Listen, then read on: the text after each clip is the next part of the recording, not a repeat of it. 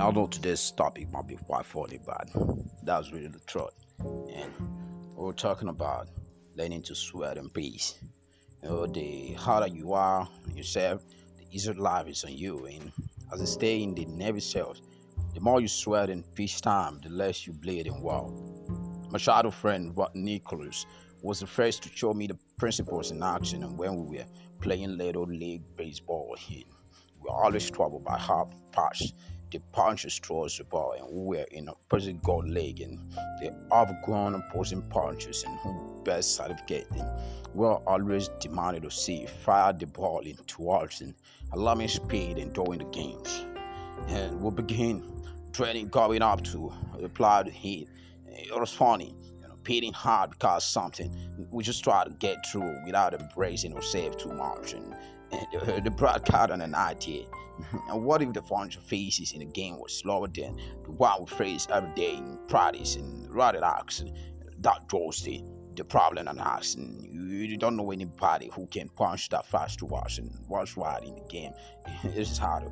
The ball looks like an Aspro ball coming at 2,000 miles in hours. I don't know why one who can throw a basketball at first and said right about what if he wasn't a basketball. I know what you mean.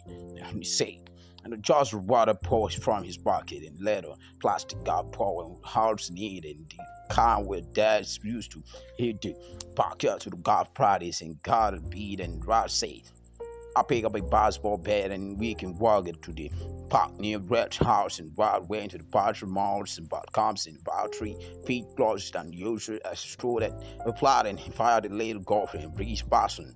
And I tried to swing it at shouted faster than anybody you've seen in the league. Let's go going. You know, when we talk Tom Price to each other with this Price later ball having an incredible speed and the little plastic ball was not only hilarious faster, but it covered a drop more cheaper than any little league puncher could do. And about the time what I played in our next league game and we're ready the punch could look like fastest and slower margins and big wide bowlers. And I hit the first and only home run and I ever had after a rather season. It was off. At least harder was patching scene to Higgin forever before I quit it. The lesson Rod taught me as I was never forgotten. Whenever I'm afraid of something coming up, I'll find a way to do something that's ever hard and scary. Once I do the hard things, the real thing become funny.